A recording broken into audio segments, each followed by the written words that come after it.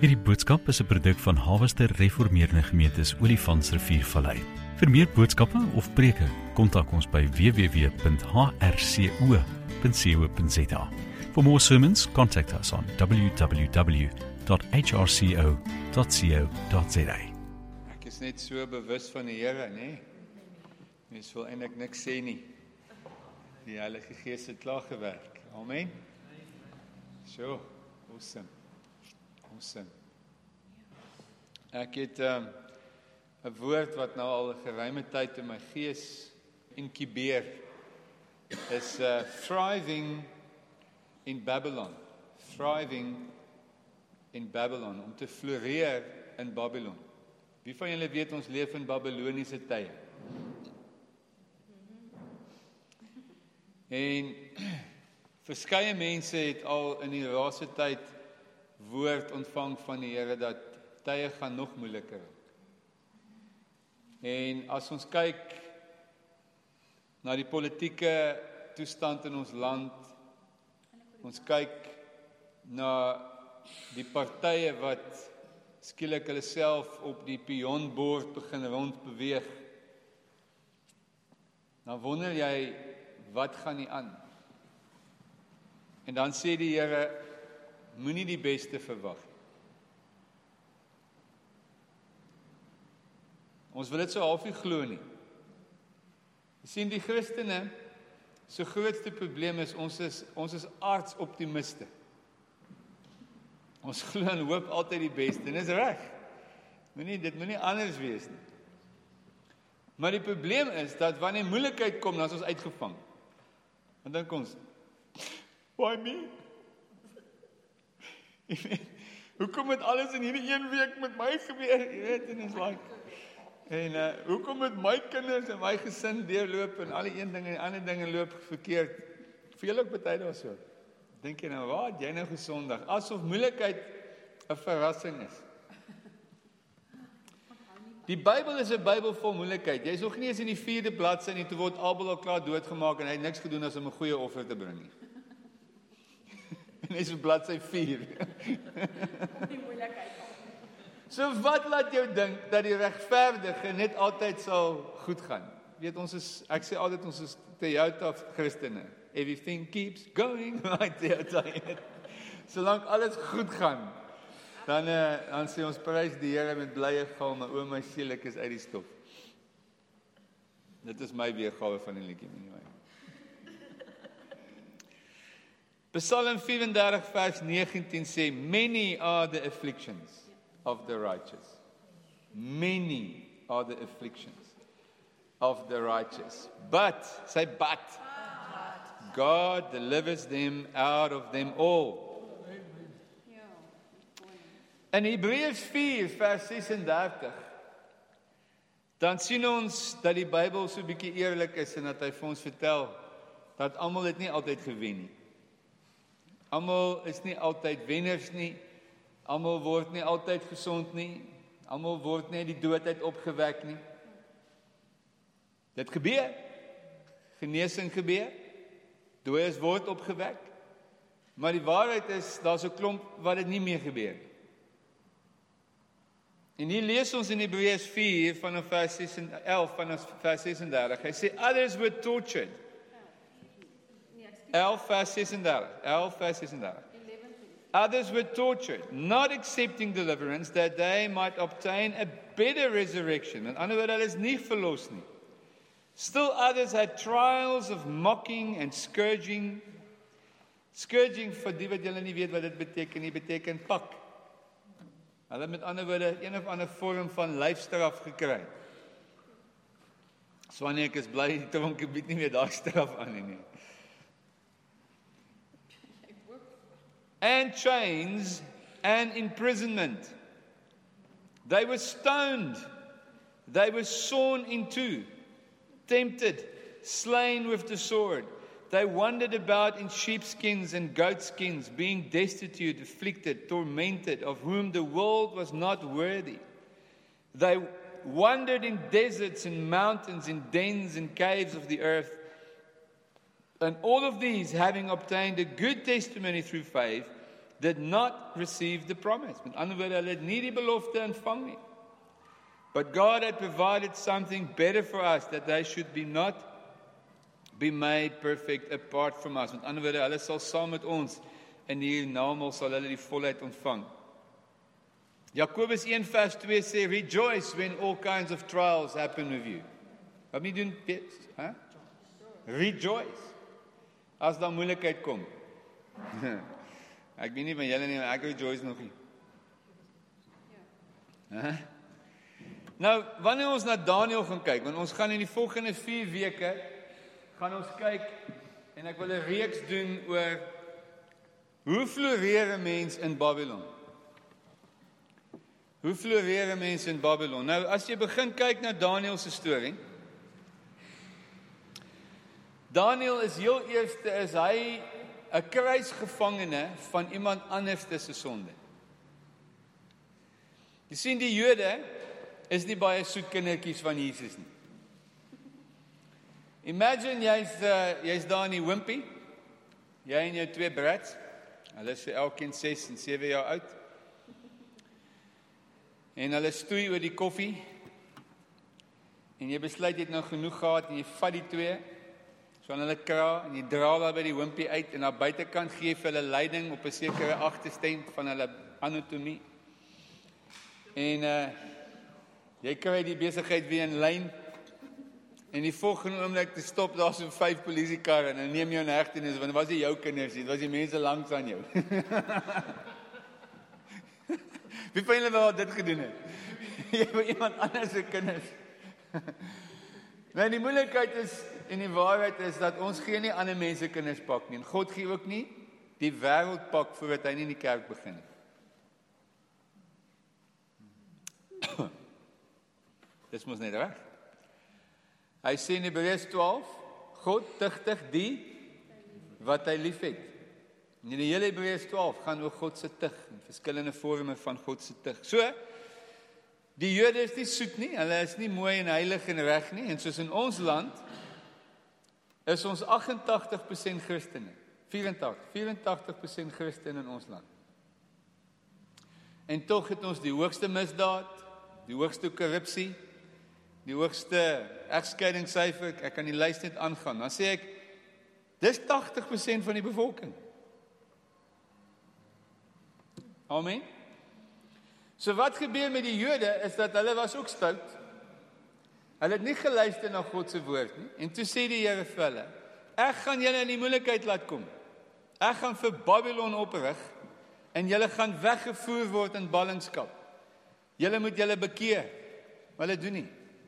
En uiteindelik word die Jode weggevoer, en Daniël is die kroonprins van Joodse families. Hy is soos die A-simbool, hy is soos Anina, kry al die A's, Anin, en die hele hoop van die familie is, dat sy dit eendag nog ver gaan vat.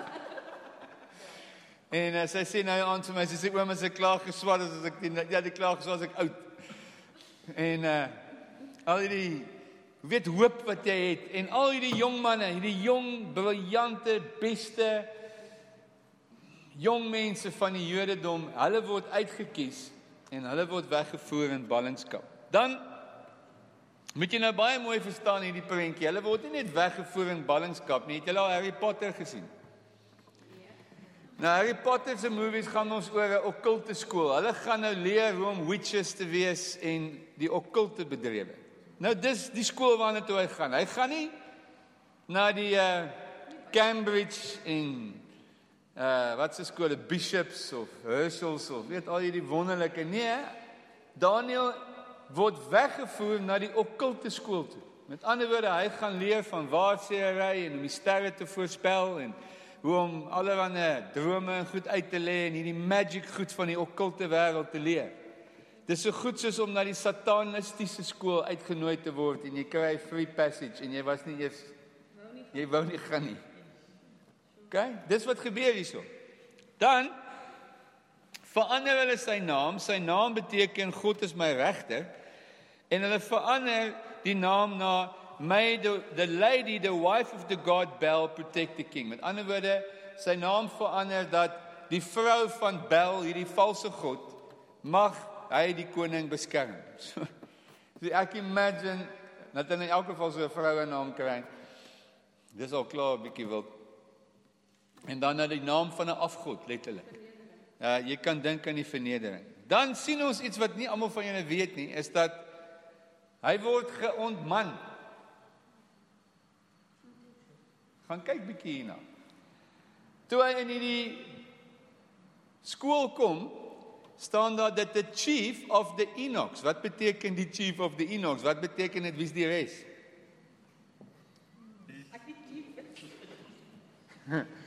So die chief of the eunuchs, die hoof van die onmande mans, het hy na toe gegaan en sy pleidooi gehad rondom die kos. Jy sien wat in daai tyd gebeur het, is die koning het 'n harem gehad van die mooiste vrouens. Nou ek gaan nie die slimste, jongste, mooiste, naaste, gespierde, slimste jong manne bymekaar vat uit ander lande, hulle bymekaar bring, langs hierdie nice monooi en sit en dink dit gaan veilig wees nie. Daai is my vrouens. Verstaan jy? Hulle is die koning se vrouens, nie vir die jong mans nie. So die beste manier om die besigheid te beveilig is onman die klomp. So wie van julle is nou opgewonde oor Babylon? Dis glad nie meer nie. Alright. Wie van julle het nou gedink dat jy het moeilikheid? Nou onthou nou net, as Joodse seun word my hele geskiedenis, dit waarvoor ek staan, onthou daar's nie 'n Joodse seun wat nie he begat, weet hulle staan om 'n erflating na te laat, en skielik word die vermoë wat hy sou hê om 'n erflating na te laat, word van hom weggevat. Hy kom in 'n volk, in 'n land van vreemdelinge, van mense wat glad nie God dien nie. En ek dink aan baie van ons studente, en vanaand, hoop ek is meer jong mense wat dit luister, maar ek dink wanneer jy toe gaan het, met baie van ons jong mense wat vandag universiteit toe gaan, en skielik wanneer hulle universiteit kom, dan is daar niks van hierdie beskerming wat ons hier het in hierdie kerk. Dan lyk hulle net Daniel, wat in 'n donker wêreld gesit word. Nou, wat merkwaardig is van Daniel se oorwinning. Ek hoor hom nooit klaar nie. Het julle enige iets nêrens gelees of ergens gelees wat Daniel sê, o Here my lot, wat het met my gebeur, why me Lord, hoekom het dit gebeur? Nêrens nie. So heel eerste is Daniel sê en erken dat dit is die wil van God. Kan ek dit weer sê? Daniel kom iewers tot die besef, this is God's doing. Ek wil nou 'n wille ding sê. Sê nou maar, Malema of iemand kom en bewind. Gaan ons nou ophou getuig? Gaan ons ophou doen wat ons doen? Hallo?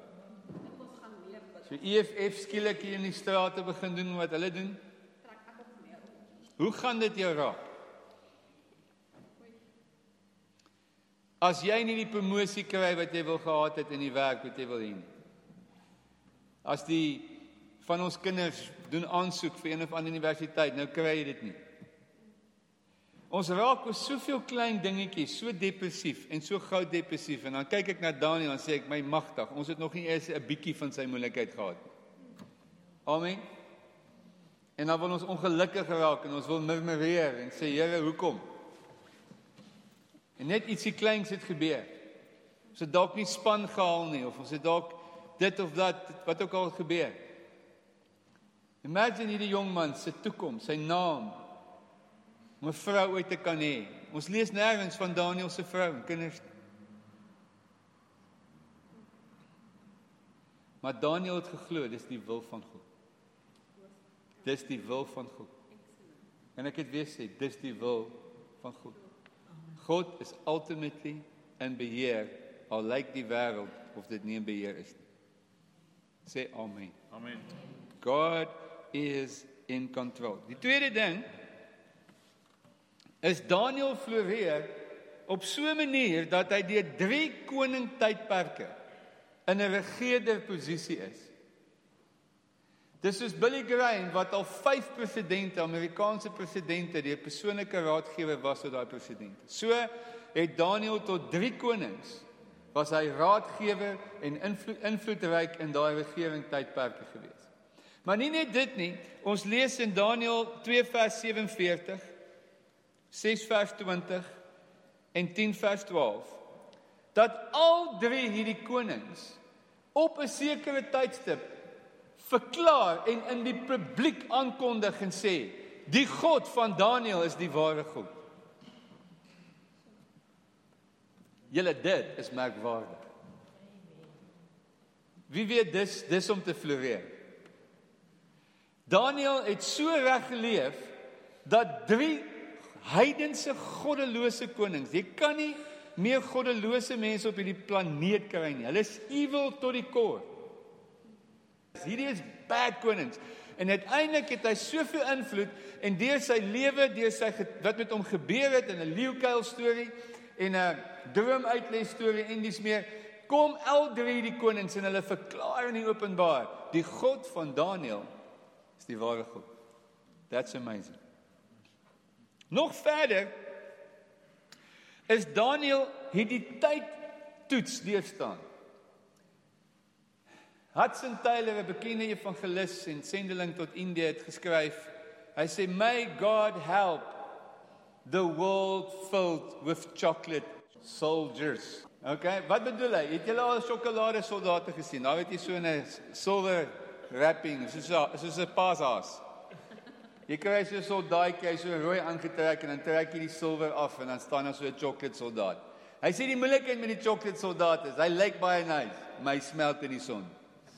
En soos party Christene is dat die oomblik as jy hom in die moeilikheid sit, en dit gaan taf, dan smelt hy. Hy sê die wêreld ons sal nooit die wêreld bereik, as ons sulke tipe Christene is nie. Ons moet die toets kan weerstaan. Daniel het vir langer as 60 jaar, 60 jaar en langer, het hy in hierdie posisies gestaan, en gefloreer. Hy het dus die toets.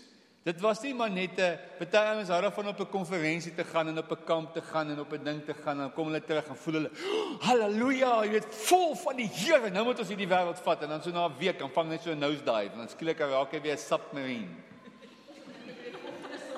Tot die volgende kamp, dan kom hy weer so uit, dan periscope hy so uit, dan sê, jee, lekker, jy weet, en dan skielik en duik hy weer weg. Daniel het vir 60 jaar volgestaan. En nie net gestaan nie, he proved what he stood for. 2 maniere. Die Here gee vir hom guns by die hoofonmande man. En hy vind guns, en hy sê, toets ons vir 10 dae, of ons gesondheid beter sal wees as die van die ander. Ek wil lees wat die koning sê toe hy hom kry. Daniel 2 vers 48. Hy sê, en julle moet mooi gaan luister, dit staan daar, then the king made Daniel a great man and gave him many great gifts and made him ruler over the whole province and over the chief governors. So hy het hom aangestel, dis nou nie die vers wat ek gesoek nie, ek dink dit so vas kyk hier. Daniel 1 vers 8. Asseblief onderstreep hierdie vers, al vat ek nou so lank om te kry, julle moet hom onderstreep. Veral ons jong mense. Hy sê so, but Daniel purposed in his heart that he would not defile himself with the king's meat. He purposed in his heart. Jy verstaan, as jy nie as jong mens in jou hart voor die tyd, dit purpose, dat jy nie met 'n meisie gaan slaap nie, sê ek vandag vir jou, jy gaan by haar slaap.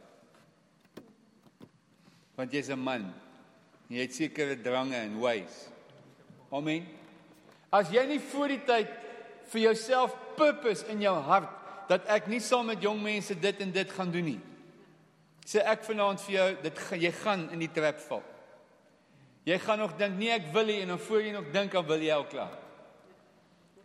So ek hoor, hierdie sinnetjie het so met my gees gepraat, he purposed in his heart, dat hy nie gaan ingee tot hierdie manier en lewenstyl van hierdie konings nie. Nou kom ons kyk, ek wil hierdie gedeelte lees in die einde van hierdie hoofstuk, waar hulle toe nou na 'n tyd terugkom, en hulle toe getoets word. Hoor gou hierso. Vers 20. Die koning sien hulle toe, het hulle ge-interview, en hy het hulle gevind dat hulle baie beter was as die ander. Kyk gou hierso, hy sê, and in all matters of wisdom and understanding about which the king examined him, he found them 10 times better than all the musicians and astrologers who were in all his realm, and thus Daniel continued unto the first year of the king Cyrus. Met ander woorde, hy was 10 keer beter. Wie van julle like om 10 keer beter te wees? Daar is vir my soos 'n punishment for evil. Hy het met ander woorde die toets deurstaan deur dit reg te doen. En toe hulle toets, toe sy 10 keer beter. Dan lees ons in Daniël 6 vers 4 dat toe die gouverneurs en die ouens wat hom wil uit het sy posisie uit, vir hom ook probeer om uit te kry, toe kon hulle dit nie doen rondom sy werk nie.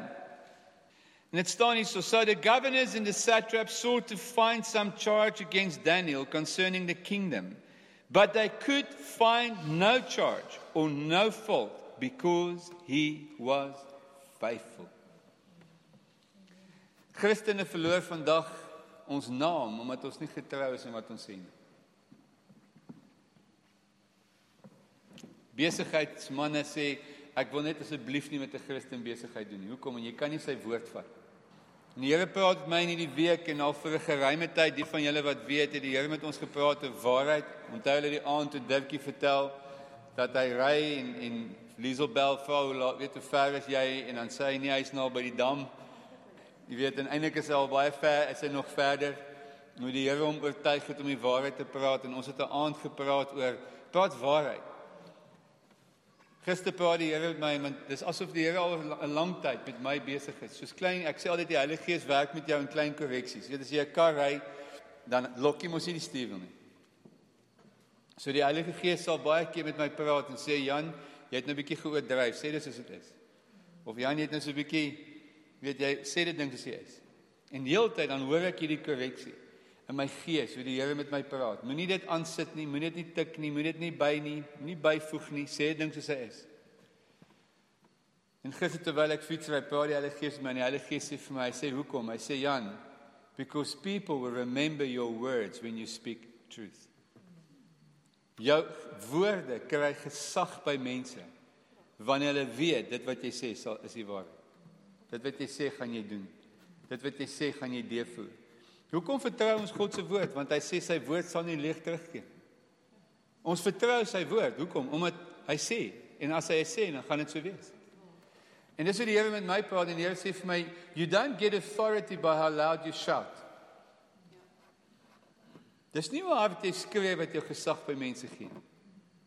Jy sien 'n kind, as jy 1 of 2 keer vir 'n kind gelieg het, dan het 'n kind 'n verskriklike slegte gewoonte, hy raak doof. So party ouers kom na my toe en sê, my kind luister nie vir my nie, ja, as omdat jy al te veel vir hom gelieg het.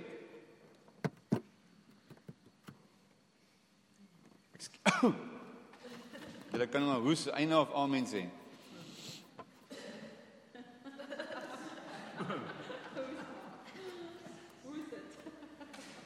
As jy vir 'n kind sê wat die waarheid is, jy vir hom sê ek gaan jou 'n pak gee. Party ouers dreig. Man, gee die kind 'n pak en klaar. Jy het nou al 7 keer gesê jy gaan. Hallo? Staan jy? Jy sê vir 'n kind nou die reëls is so, môre verander jy die reëls omdat jy nie lus is om die reëls te enforce nie. Nie waar nie? Later aan, weet jy wat? Jy kan vir jou kind wat sê, hy hoor nie meer nie. Seker reg. Hy slaat doof. Ek het 'n sekere meneer gehad, meneer De Wit. Meneer De Wit was nie 'n vreeslike groot man nie. Maar ek wil vandag vir julle erken, ek was vir hom baie bang. Want hy het net so gemaak. Hy het gesê, Meneer Oosthuizen. Nog een keer. Daar was nie 'n tweede en 'n derde keer nie. Hy het net Hè? Dis wat ek met jou moet praat. Meneer Oosthuizen, nog een keer.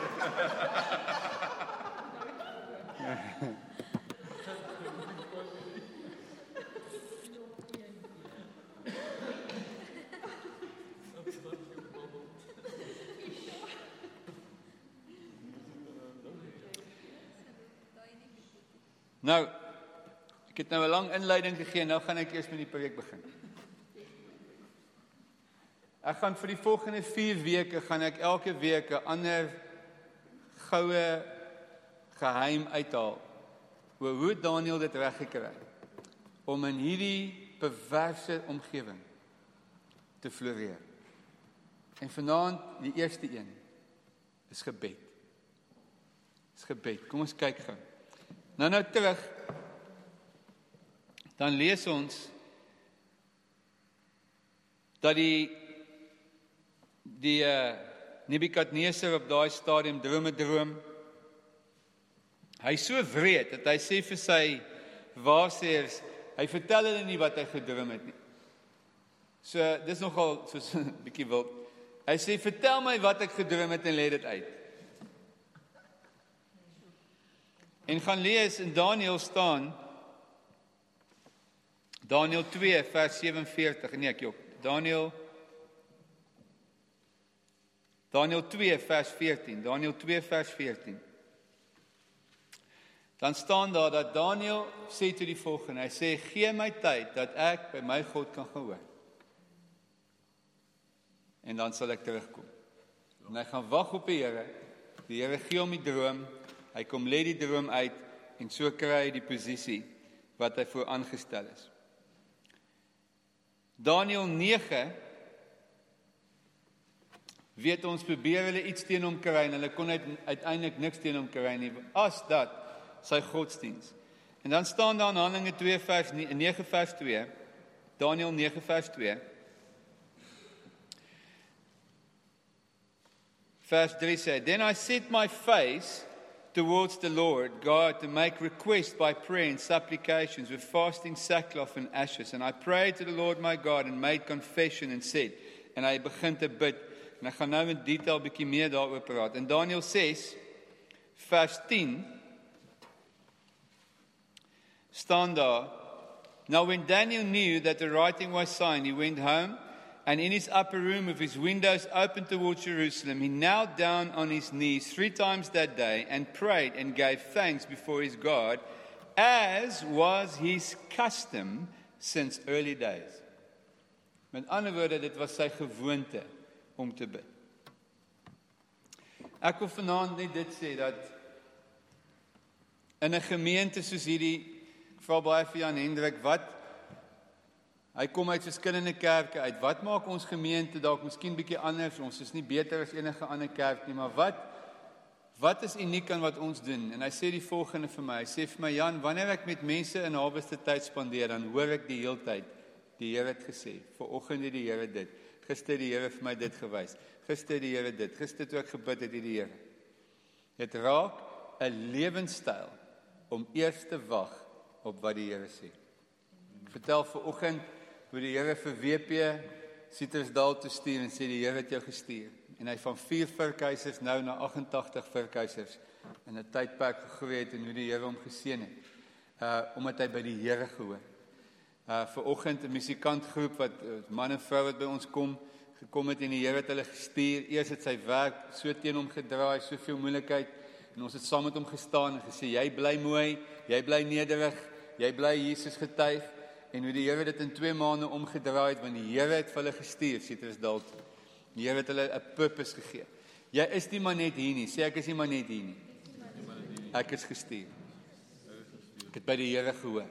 En wanneer ons by die Here hoor, mense, gee dit ons 'n ander diepte, gee dit ons 'n ander perspektief om die lewe te hanteer. Ons is nie soos blare wat net rondgewaai word nie. Ons gaan wag en hoor by die Here. As ons nie weet nie, dan sê ons, ek gaan wag en by die Here hoor. Amen. Ons mans kan partykeer ook sê, wag eens 'n bietjie, ek gaan net eers met mamma praat.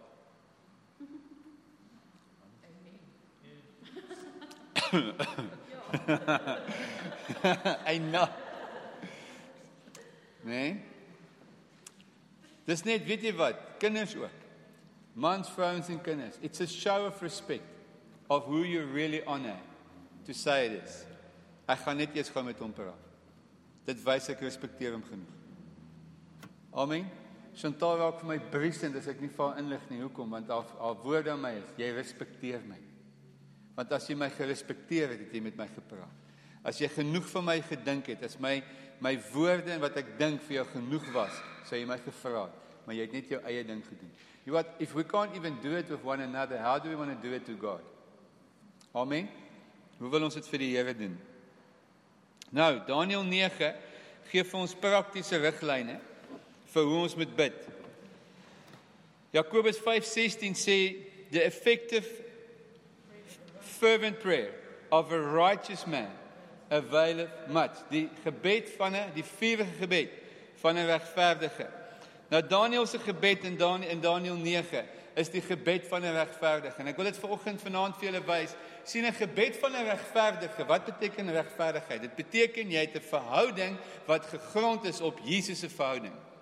Soek alleeers die koninkryk van God en sy geregtigheid. Met ander woorde, jou praat met God is vanuit 'n Jesus perspektief. Jy bid asof jy Jesus is. Want jy is sy geregtigheid. Jy praat met die Vader asof jy die Seun is. Want jy bid nie vanuit jou geregtigheid nie, jy bid vanuit sy geregtigheid. So die gebed van 'n regverdige, jy sien, mense se manier van bid verklap waar hulle posisie in die gees is. As ek die hele tyd, Vader, ek kom vanaand na U toe, en ek bid dat U my asseblief sal toelaat. En dan kyk, wie is jy? Ek ken nie 'n seun wat met sy pa so praat nie. Papa, sal papa asseblief my rapport teken? Vermoe. It's like, wat gaan met jou aan? Party mense bid, Here, ek wil net vir jy vra Here, dat asseblief Here, dat U vanaand voor Here se naam vanaand geslaap, Here, sal asseblief, dan kyk, wie praat so? Dit sê net vir my dat jy ken nog nie die Here nie. Want as ek met Chantal praat, en sê Chantal, ek wil net vir Chantal sê dat Chantal is vandag baie mooi, Chantal, en ek wil net sê Chantal, dat jy is die mooiste vrou wat Chantal is, wat's fout met jou? You see, die gebed van 'n regverdige beteken that you are right with God.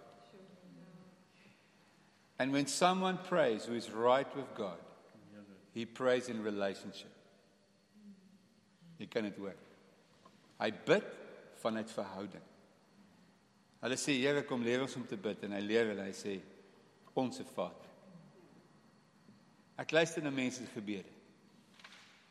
Dit klink asof die Here aan die ander kant van die planeet is, soos party mense bid.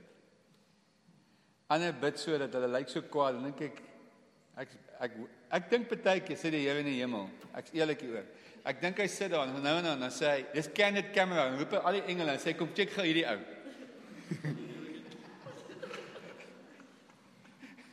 Ek is oortuig van, want het julle al seker ouens gesien bid, en die stands wat ons uithaal. Weet jy wat, weet julle hoekom doen ons dit, want ons bid vir mense, because it sounds impressive before man. En dan kom die woord van die Here Matteus 6, hy sê, ek is nie deur julle vain repetitions beïndruk. Amen. Ek is beïndruk met 'n hart wat na my toe gedraai is, soos Dawid. Dawid was net eerlik met die Here. Hy sê, ek soek daai man, want hy bid vanuit 'n eerlike hart. Amen. Dis wat ek in Daniël 9 lees, is dat Daniël bid vanuit geregtigheid. Hy bid vanuit sy verhouding met God. Tweedens, hy bid met 'n profetiese verwagting. Hy gaan ondersoek die skrifte en hy gaan sien, dat is nog 70 jaar, dan moet die volk uit ballingskap gelei word. So hy gaan bid nie asof hy nie die wil van God ken nie. Hy bid omdat hy alreeds die wil van God ken. En dan bid hy die wil van God. Jy sien, dis 'n Elia manier van bid. Elia moes bid dat dit reën.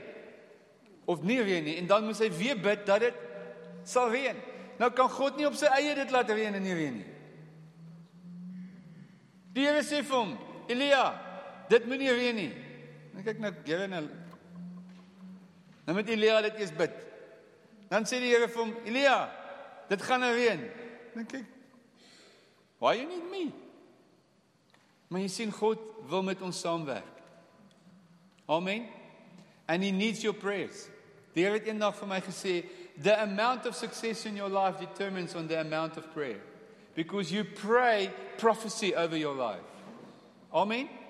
Jy profeteer wanneer jy bid, wie weet? Jy bid goed oor jou lewe. Hoe meer jy goed bid, hoe meer jy profeties vanuit die woord uit bid en deklarasies oor jou situasie maak. Sê ek vanaand vir jou, sal jou situasies anders lyk. Amen. Want hy bid vanuit 'n profetiese verwagting. Hy's nie in 'n raaisel oor wat God se wil is nie. Hy weet wat die wil van God is en hy bid die wil van God in 'n sekere situasie. Derdens, hy bid die gebed van 'n intercessor. Daniël 9 vers 3 begin hy en hy bely en hy sê, Here God, wees ons genadig. Ons het voor U gesondig. Ek en my voorvaders, ek en U kinders het gesondig. Hy vereenselwig hom met sy mense en hy gaan staan in die gaping en hy sê, Here, vergewe ons. Die gebed van 'n intercessor. Hy bid nie net vir homself nie, hy bid vir sy mense deur in die gaping te staan en so die Here se wil te bring.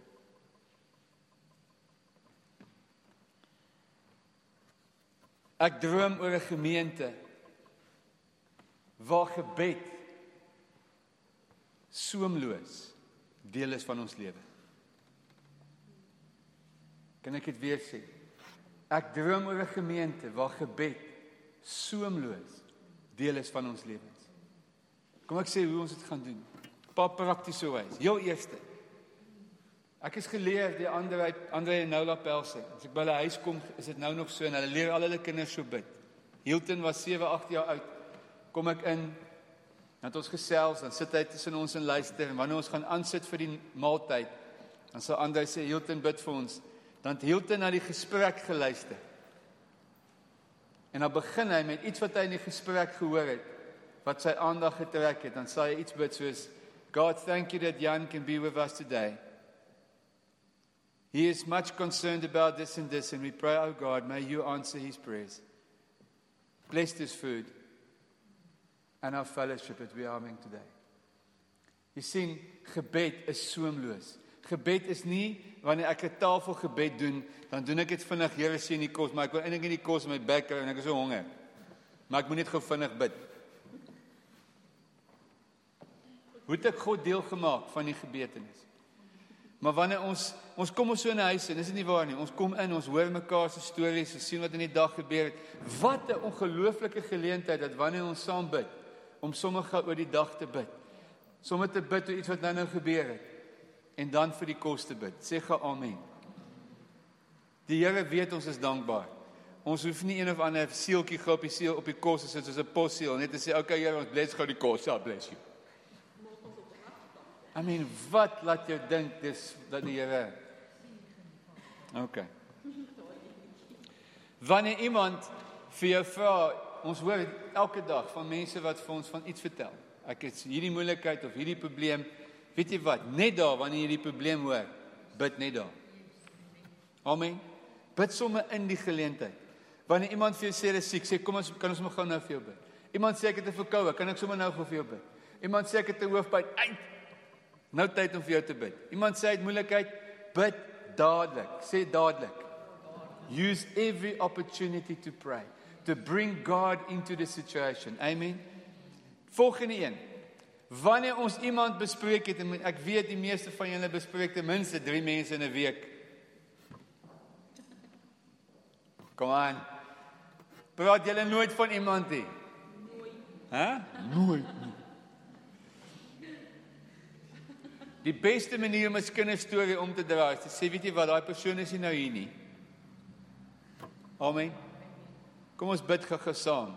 Ons het nou lekker gesels. En ons het dalk daai persoon se beste wil in gedagte. Kom ons bid nou saam wat ons nou bespreek het. En ons vra die Here dat die Here wonderwerk sal doen. Dink julle nie is 'n manier om God binne in ons gebed in te bring en deel te maak van ons lewe nie? Volgende is, kry 'n prayer partner. Kry iemand om saam met jou te bid. 2 is beter as 1. Man en vrou kan saam bid. Amazing. Boetie en sussie kan saam bid. Daar sal minder fighties in die huis wees. Fights in die huis wees. Amen. Bid saam. Kry 'n gebedsmaat by jou werksplek. Iemand wat naby jou is, wat nou nie lank en ver is nie. Maar wie van julle weet die dag gebeur? En jy's net gou vinnig sê, kom ons gaan net gou saam bid oor dit en dit. Ons het in ons boerdery, baie van ons boere het ek op 'n stadium geleer, jy weet, ons kan so en ons moet ons plaas godsdiens in die oggend doen. Maar ek het baie keer vir ons boere gesê, vir wat laat julle dink dat julle kan plaas godsdiens doen en die enigste godsdiens op jou plaas was binne in daai 10 minute gewees. Die res van jou plaas is redelik goddeloos. Maar jy wil gou met 'n 10 gebede gebed, wil jy nou gou jou besigheid regmaak. So ek leer ons boere, die ideale tyd om te bid is wanneer jy saam met jou mense in die veld is, by 'n krisis staan, 'n trekker het omgeval, om sommer net daar sê, boys, kom ons gaan saam bid, ek weet nie wat om doen nie, kom ons vertrou die Here. Amen. Ek sê vir jou daai gebed wat jy sommer so saam met die manne bid, wanneer hulle saam met jou 'n krisis moet face, en die Here dan daai gebed beantwoord, gaan meer tot hulle lewens praat, as die godsdiens wat jy in die oggend probeer doen het. Is iemand hier? Sê gou amen. Ons maak gebed deel van ons lewe en van hoe ons leef. Ek sluit af. En ek gaan vir Tobias vra om te kom praat. As gelowige moet ek lewe, en om te lewe moet ek asem. So maak gou so. Blaas gou uit. Dis lekker, ek doen nog een keer. Alright, nou, in 'n week, vir jou geestelike toestand, om te kan leef, het jy ten minste een aktiwiteit 'n week nodig waar jy ontvang, en jy het ten minste een aktiwiteit nodig waar jy gee. Sê amen. As jy net ontvang, dan gaan jy ook nie meer, okay, dan gaan jy uitpaas. As jy die hele tyd net blaas, nie uitpaas. Okay, het julle dit? Hier is verskillende projekte. Ek en Desmond is besig in die Khayelitsha. Hier is soveel behoeftes op ons plase, mense, bedieninge, berading wat ons kan doen. Gee. Kies iewers 'n geleentheid om te gee. Om te gaan leer. Jy het so baie ontvang. Waar kan ek dit gaan? Gee. Amen. Iets vir iemand gaan beteken. Want jy sien, wanneer jy gee, ontvang jy weer om te kan gee. God bless you. Dankie Tobias. Hierdie boodskap is 'n produk van Harvester Reformeerde Gemeentes Olifantsriviervallei. Vir meer boodskappe of preke, kontak ons by www.hrco.co.za. For more sermons, contact us on www.hrco.co.za.